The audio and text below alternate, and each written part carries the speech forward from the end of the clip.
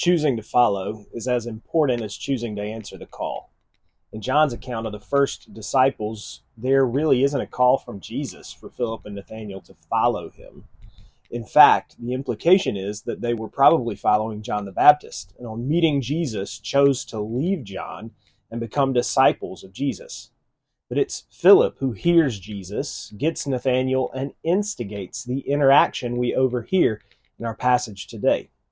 So it's Philip that invites Nathanael into the disciple relationship with Jesus with his provocative come and see invitation. Jesus follows that up with the promise of seeing greater and more wonderful things if Philip and Nathanael choose to continue following him.